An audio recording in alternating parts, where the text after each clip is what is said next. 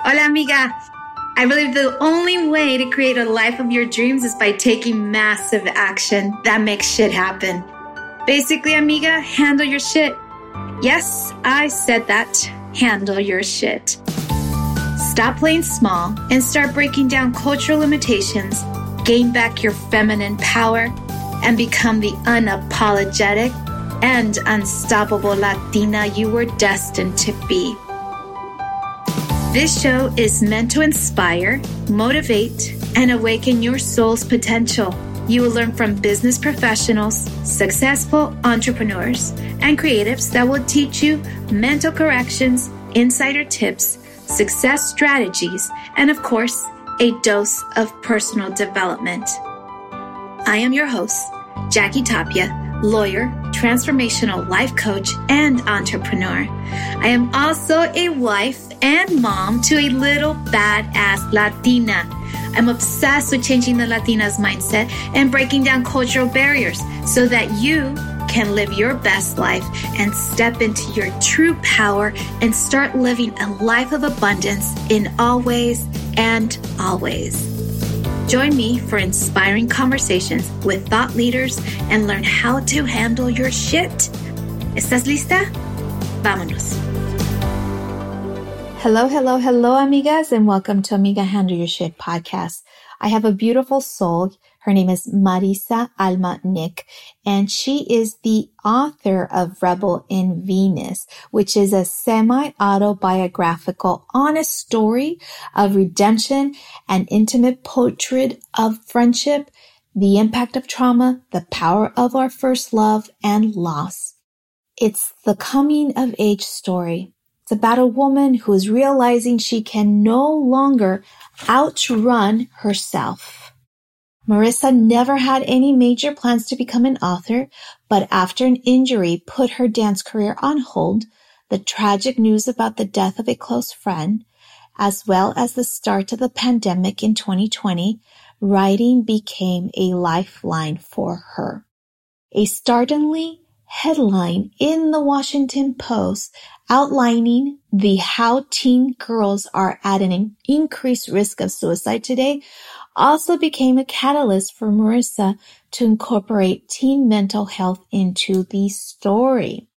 Marissa says, I know depression, I know shame and abuse. I think there's still a great deal of shame around mental health. I just wanted to contribute to the growing culture around creating awareness for mental health. This is really important to me. My hope is that this book might save one life aside from my own.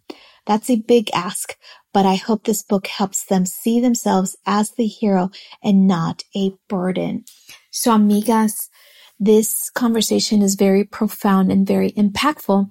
And we do talk about conversations that, I think we need to be mindful. If you're listening to this podcast alone, awesome. If you're listening to this podcast with adults, awesome.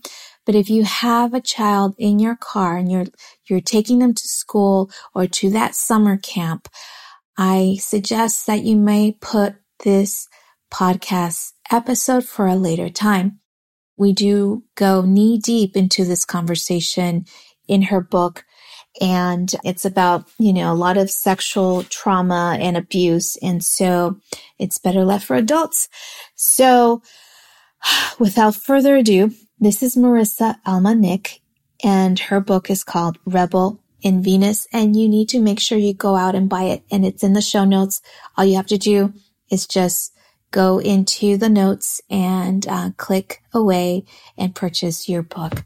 So without further ado, like I said, this is Marissa Alma Nick. Thank you so much for having me and for having this podcast. I'm excited to get into it. Awesome. I love it. Okay. So before we dive into the book, I really wanted to have a conversation about your upbringing, because I always feel that the upbringing leads into who we are today. So tell us here on Amiga Handle Your Shit, where are you from, your family background, all those amazing things. Yeah, I'm a Miami girl through and through. I grew up here. My father's Cuban. He moved from Cuba to Miami. He immigrated, ran actually from Cuba to Miami in like 59. And then my mom is a white woman from Florida.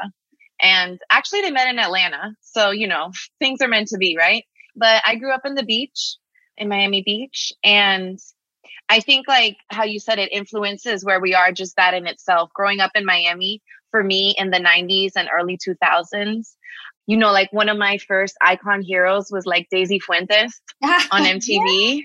Yes, that's She's like, yeah, like the Miami Cuban girl and like Daisy Dukes and Miami culture. Like, and you even see even in movies like in the Birdcage, like growing up here, I remember seeing everybody rollerblading in bikinis, whether you were a man or a woman. This like beautiful blend also from the Caribbean, this like hypersexual expression.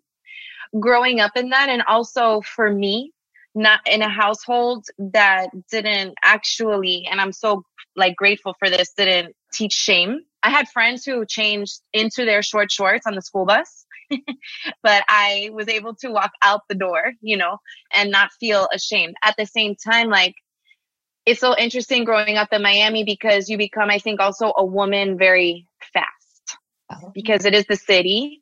It's the beach, especially where I grew up on the beach. And I think that does like make a big presence in the book. I also feel like Miami is another character in the book itself. So that's where and I'm back in Miami now. I actually lived in LA for a little bit.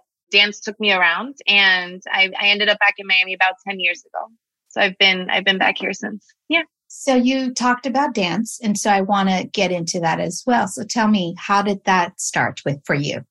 Yes, when I was 3, my mom put me in dance class and I liked it a lot. It was a very like simple thing for me. I kind of without jumping around, and I really liked the idea of controlling knowing what it meant to have control over my body at a young age, which like was juxtaposing other things happening and the discipline of it, just the expression of it. So it's something I honestly have always done. I went to all the performing arts high schools. I got my BFA in dance. And then I moved to LA to do commercial freelance dancing with an agent. I wanted to do like what all the older girls in the studio did, that I was like, that's what I'm going to do. So I did that. Choreography was always calling to me though. Even back in high school, I would remember getting like a lot more excitement over the choreography concerts versus like the other, the teacher concerts. I was like, I want to make it. So I did this movie Rock of Ages. And yeah, the location for filming was in Florida, not in LA. And I hadn't been back to Miami in about 10 years. And it had changed a lot. A lot of my friends from this high school I went to, this performing arts high school, this like some painter friends and musician friends, film friends, people were moving back here.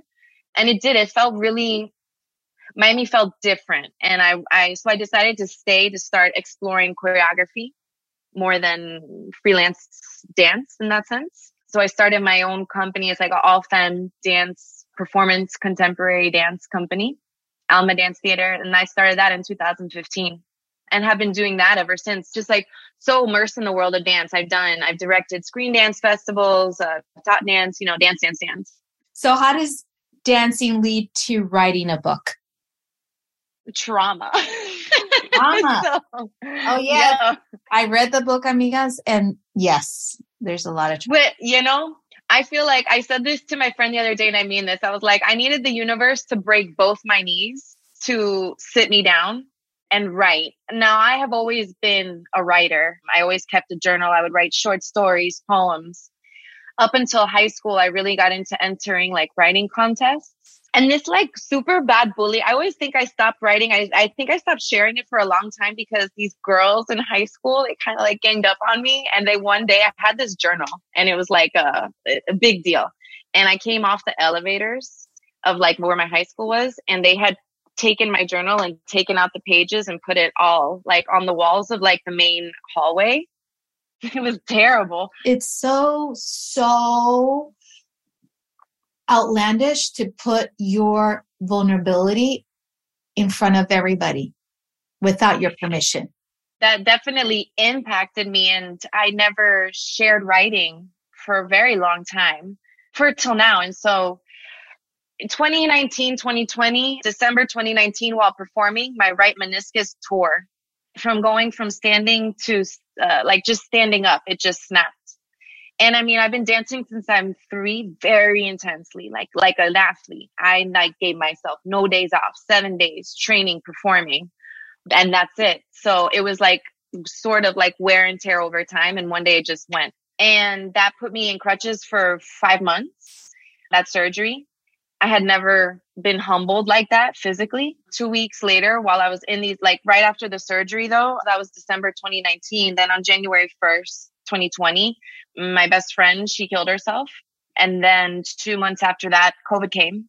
And on top of me not being able to understand how I could dance and choreograph, like the world shut down, right? So like everybody's industry shut down. There was nothing happening. And I don't do well sitting still mentally or physically. And things got really dark, you know, like to like sum it up, things got really dark. A friend really helped me get into therapy. And while in therapy, like intense trauma therapy, EMDR specifically, for a year and a half. And while I was doing that, I started to write. And I did find this sense of fearlessness because like all my worst nightmares were coming true, one after the other. So I remember like I just kind of carelessly shared it with somebody who suggested I might sit with an editor and consider this to actually share it with somebody else. And I pretty much said, fuck it. And like, let's see what happens. And here we are, you know, and funny enough, like even like through this process of writing, it was like, again, sometimes I'm like, what is the world trying to say to me? Because I was like, well, I'm still going to do some dancing. Like I made a show again. I went back to what I normally do. And then my left knee went same way while performing, just standing up. It just popped, you know, and I was like, oh, it felt just like the right one. But it was so weird because I was still holding back on putting the book out. It was done. It was like right on the edge of being out. And it was very scary, you know, and I think I was also like keeping myself busy. Like, I got to wait. I got to show. I got to wait. I got to show. And I don't know. I just like, I found myself back in the same place 3 years later. And that was when I like pulled the trigger on like, let's put it out then. And kind of like leaning into it being more about myself and for like, what could this be for other people? Well, let's dive into this because it is beautifully written. And I want to say that really at the beginning of this book, it perplexed me because I'm like, why do we have a warning? And the warning, amigas, is Rebel in Venus contains scenes, details, and situations that trigger PTSD and emotional trauma. Scenes of sex, drugs, abuse, rape, and suicide may cause discomfort to some readers. Please consider your own sensitivity beforehand. And, you know, when I read this, I do have to tell you that I was like, whoa, because then that put me on check based on my own traumas. And so as I was reading this book, I was like, I couldn't help but to really be honest about the things that have happened. And some people say to us, but I say for us, on these encounters of abuse. And so I really want us to start discussing about these triggers. I want to talk about the abuse, the challenges of navigating your life, having been a victim of violence, a victim of sexual abuse, a victim of all these things, of domestic violence. I talk about these things all the time, but to put it in a book in a way that can help us understand ourselves, it requires a certain level of skill. And you are a dancer. And, you know, this is your first book. And I'm like, wow, to write this book is to know and live these things. So I want to be able to talk about certain situations in the book where I found that they are true, because I'm like, this cannot be just, you know, off the top of somebody's head. This actually might have happened. So I want to find out from you, is, and one of the characters, Layla, who's the protagonist in this book, is she you? Yeah. Yeah. Yeah. Yeah. 2, 3, 4,000%. Yes. Woo! Yes. There's variations, of course, creative liberties and such. But yeah, it's interesting because I was like, do I put this out as a memoir? Do I put this out as a novel? And for a lot of, it was more about creative freedom. And I think just as a born and active artist for so long now, that's always important to me. And I don't have this background in writing. So I also felt very free to do it however I wanted to do it. I had like nobody in my head telling me what was right or wrong. And I wanted I think it's okay to say this too. I'm like telling myself it's okay. Yes, I yes, wanted yes. to also protect myself in my own ways because I'm still at a point where there's certain things in my life that I'm still working through myself. There's things that do go deeper. I imagine it would inform me for future projects. But yes, yes, it is. Layla is absolutely a mirror of me 100%. And Maria, her best friend, is a carbon copy of almost exactly like somebody very much as well Yes. in my Wow. life. Yeah. Yeah, Mm-hmm. I think that these two characters, Layla and Maria, I think we as Latinas can really, really find likeness in it. Mm. And amigas, you will need to read this book because it is fascinating and so revealing. And, in the book, you talk about shame and at a very young age. And so one of the things that I always feel and believe in is like, how can we stop the sexual abuse of minors? And Mm-hmm. in your book, you really describe in detail certain situations of abuse of minors. And I want to hear from you. What have you discovered in writing this part about you and how you get to help other kids out there? I think what I'm grateful for is that we're in a place now where we are having these conversations, which when I was growing up, when you were growing up, there wasn't a language for it, and things sometimes, right, do happen to kids. We're not always watching the children 24/7, and things happen to us when we're kids. And if they're that confusing enough, you probably don't even say anything. And it was for me to be fully transparent too, the way I finally, 38 years, shared what happened with me as a child was by like asking my parents to read this book. That was the only way I knew how to like do it. I think that it happens more often than I think we want to admit that it happens. And that's the thing. And it usually does happen close to home. And there's like these benign experiences, which the book really starts off with one. And I'm just going to say, like just being flashed, just like little girl walking down the street and a man doing this thing. And like, nobody's there to explain it to you. And you're like, I don't understand what just happened. It's a lot. Oh, yeah, no, believe me. Oh, yeah.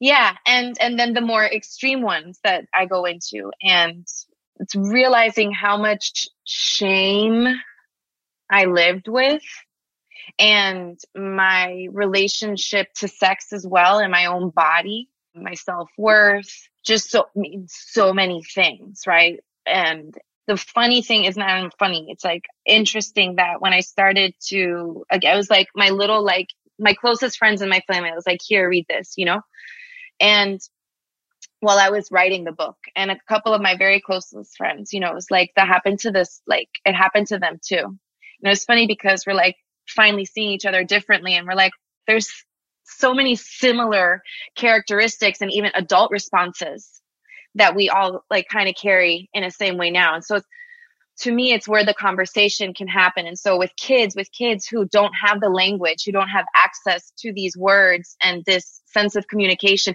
And as children, we want to please, right? The thing that's taking care of us or the ones we look up to. It's just like a natural thing that happens. So I feel like how we have to keep creating and exploring ways to communicate with our children and deepen our relationship with them and learn them. Because also, right, I feel like and I don't have kids, but I feel like it's not like a book. Here's how they're all going to respond. How are you really getting to know your child? What are the tells? And because if we're scared to talk about it, they're going to feel that. And so they're not going to talk about it either. Right. Yes, exactly. As you were talking about the first, it just seems kind of like, what the heck is going on when that person exposed, right? And that made me recall of an event that happened as a little girl. And I was like, shit, she's kind of talking about something that happened to her that also happened to me. I remember also, I'm just playing with my little friend, and this man in a van shows something that looked like a penis. And I could never shake that off. Only she and I will remember that. And we did not say anything to anybody because we had no idea what the heck is going on. And so it's so important for us to write these books, like your book, to really elaborate on how it's something so just like in a kind of like a flash could have an impact on your life. 100%. And that's the thing, like the book, how you said, like the podcast, you want us to feel like we're having like a girls' night, like a conversation. And that's, I think, like the other like thing that's so poignant through the book, it's Maria and Layla smoking a joint, talking about these things. And it's like literally to say like your personal Me Too moment. Yeah. But it is so validating in like a way that's healthy, because there's like healthy validation when something that you've held on to, this memory that's, again, so confusing, it's branded on your brain. And I mean, you grow up and it's like, it just makes me giggle because I'm like, of course we have a culture of dick pics being slid into DMs here and there because, that's just what happens, like you just get a dick in your face, and just call it a day. Yeah. And the mindset behind that is almost like, it's wild. But to me, if you go deep, it's almost like, well, I think, what did I do to deserve this? Right. And again, that's a benign experience, but like, is it because I was standing here? Is it because I was wearing this? Is it because, what did I do? It must have been something I did. Yes. Oh my God, girl. This is so, so telling, because immediately as a little kid, you're not thinking you're defenseless, because that's not part of your vernacular. You just don't know what's going on. And so you start blaming yourself for what adults are doing to you. And then when you want to tell somebody, you just believe that you're not believable. 100%. Completely. It's such a weird defense mechanism. You understand it. That's where like, it was like, as a dancer, this is so funny because I'm like, oh my God, I've been like in my body, but not until I'm doing this like trauma therapy, EMDR, that really has you saying, I feel this in my body. This is what I feel. I've been so good at disassociating, even as a professional, highly trained dancer, could master physical disassociation. Yeah, like so easily. And so at the same time, that moment when you're a kid, it's like every time you smell the smell, you see something that jars a memory, right? It's like you're constantly on this like hyper vigilance. Your nervous system is triggered, so it's like you're reliving these things over and over again. It's hard to unravel. At the same time, it's like, it is so liberating to also realize, again, like I didn't do anything and my body's just been trying to protect me. Like that's what all this anxiety is. Yeah. It's just exactly that. Your body's trying to protect you. And then you realize, oh my God, this shit is, what the fuck? Like when you become an adult, then you understand like, what the fuck happened? This is like undoubtedly the most heinous thing for a kid. Truly. And you live with that cross, right? Until you break it. And I feel, as you were saying that you're Layla, that you are breaking that cross through this. Yeah. And continuing to, for me, I don't know, and I only speak for myself, but I definitely was not willing to deal with any of this until I had to. I had to lose everything. I think I don't know. I don't know what it was about me, but I had to lose everything and then almost lose myself to myself and sort of make a decision. And I mean, because it is heavy, especially when you don't know what it is that you're feeling all the time. Like, why do I feel like this? And I think a lot of girls feel like that even without these intense traumatic experiences. Just walking around as a girl can be very exhausting, very exhausting. So for me, it became, I had to make a choice to figure out how to get this literal like weight off my shoulders, because I was starting to feel like my friend. Like, if this is what living feels like I can't pretend anymore. It hurts too much all the time, you know, and everything somehow is always my fault. And I feel like a burden. And like, what am I doing here? Right, Mm-hmm. right. Yeah, I mean, I completely understand what you're saying. And as you're growing up, you finally, okay, so now you're an adult. And then in your book, I want to come back to this. You have a chapter called Lessons from the Club.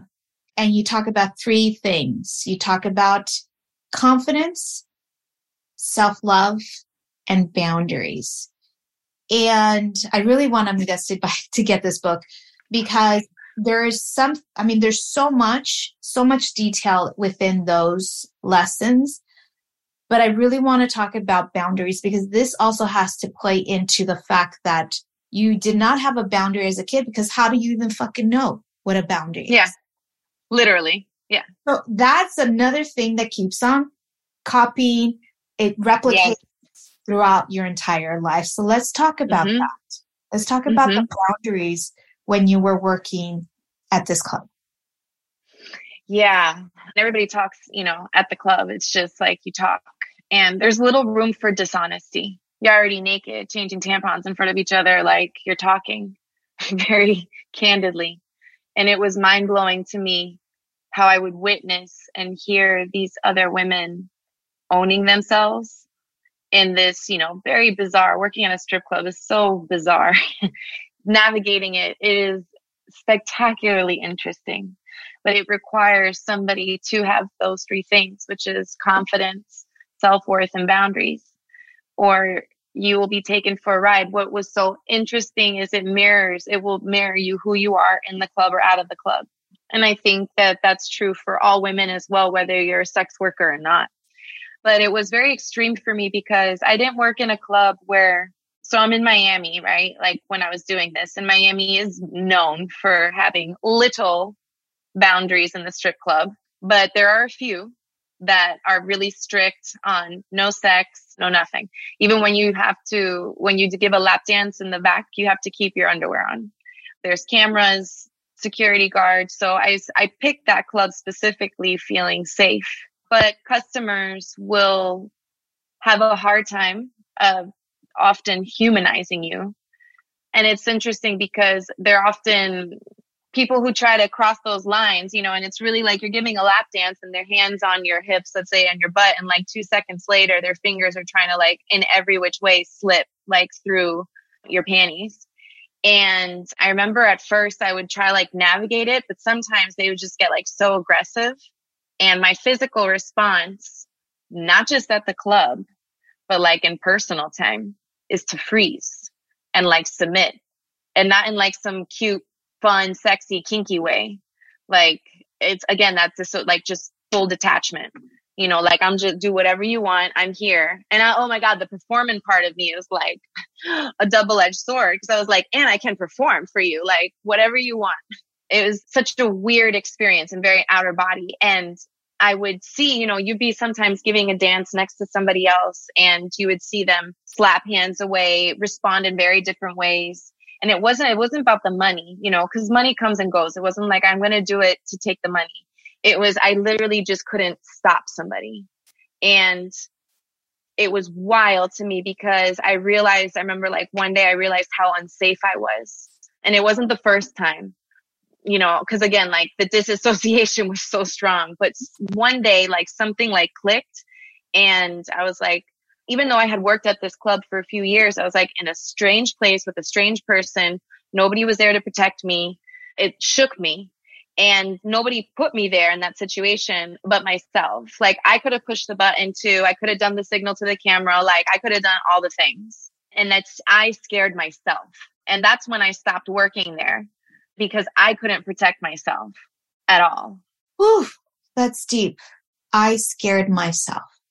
I think that really can resonate with many amigas out there. Because if you're scared, how the heck are you going to protect anybody, much less yourself? And I think the trauma with children, and I guess like, cause I don't know, I'm not a licensed therapist, so I don't know what the studies are, but I have noticed there's something about that childhood response, right? The fight or flight thing. And I mean, you're this small and the person is this large. So you just sort of learn to like shut down, and you embody that over and over again. It becomes stronger and stronger. It feels like becoming a puppet. It's like somebody literally is like holding my throat and I can't move if I want to. I can't run. It's like those dreams where your legs are stuck. Right. And it's because you're, from what I've understood in therapy, it's like this defense mechanism that was trying to keep you alive. The best thing that you could do at that moment, back when you were a child, was to like literally play dead. Yeah. Just let it pass, whatever, and just stay still. Mm-hmm. And I was so jealous of my friends, like the girls I worked with. I was like, my God, they're so strong and like boss bitches. Like, I want to be like that, and I felt like an imposter because I carried myself that way. Mm-hmm. But when it came to it, I was just shut down. Shut down. Wow. Yes. I mean, I'm sure there's a lot of amigas out there that had to shut that part of their lives down in order to survive. I have some amigas and experts in my team. She taught in my course, The Amiga Way, about the concept of ACEs, which is a study that has shown that the amount of traumas that you experience will continue to perpetuate as an adult. And it's really fascinating stuff. And as you're talking about this stuff, it really makes me like, how often do we have these experiences in our life? Which I can honestly say very often. Very often. And we don't get to uncover and unravel them until we actually stop. As you said, you stopped. You froze. You're done. You're done with the dancing at the club. And now you're taking care of yourself. Going through EMDR, doing all the therapy. And it's so important in order for us to really heal that part, that trauma, because we need support. Literally, we need support. So what's your advice for amigas out there who are going through these traumas, through these horrible events in their life? How can amiga handle her shit when these things are happening? What's your advice? It's so hard to get past that shame.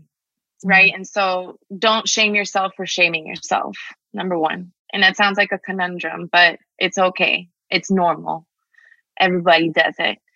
And so I really believe in good friends. I think the number one thing we can do, especially in this country where we don't have access to certain luxuries like mental health care, if you have access to a licensed therapist, get in there, and one that specializes in trauma. Somebody once told me when I was in a better state to go shopping for a therapist like you're shopping for shoes, try it on because you got to find your fit. But trauma is specific and it's layered. For me, and there's different trauma treatments. For me, EMDR ended up being the one that really worked. And I did it for a year and a half, which is a pretty long time to do that treatment. But I did have complex PTSD. I had, again, like this narrative of trauma through my whole life. And the thing is that's so normal. That's heartbreaking to say. But what I just said and what I've been through is actually not very uncommon. But the shame keeps us from talking about it. And that's why I go back to the good friend. And that shifted everything for me. I didn't do it soon enough with the friend that I lost, but losing somebody that way and not saying the thing I wanted to say in the end, all that guilt, I like the vulnerability. I just was so vulnerable after that. I was scared. and having a friend that you can really say these things to that don't make sense, right? That feel very scary. And it's not easy. And that's what it's like. I also was letting go of a lot of friends at this time, because oftentimes when you're in that state, you kind of like trauma bonding, right? Is not, I learned this in therapy. It's not like, oh, we experienced the same trauma together and now we can share that. That's like actually like a healthy bond. It's more that you go through something traumatic and your nervous system you haven't healed it. So your nervous system keeps seeking out this experience, this bond through a person or through an experience. So you're trauma bonding to people that keep you in this state of trauma that you're so used to. And it's actually your body trying to tell you to like, please heal me.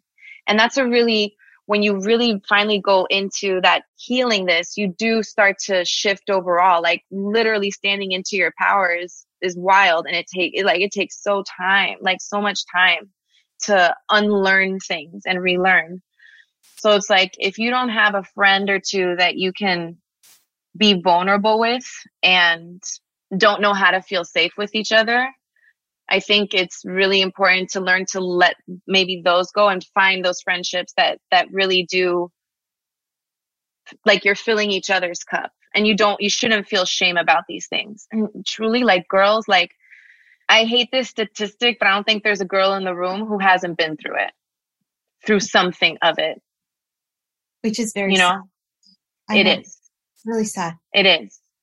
But I feel like that we have to be each other's first ally. We have to be the ones that talk about it first, at least. So we can develop this language that our world doesn't have. Just society constantly is telling girls and women to act still, a certain way and talk a certain way. And we haven't really, it's not that changed. So I think the big thing, like that number one, is friendship.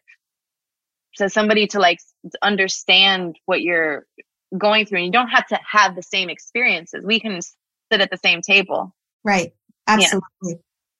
I think personally, I am 49 years old, and I feel like it's a lot better today than it was when I was a young girl, because we didn't have any access to anything. There was no internet, nothing.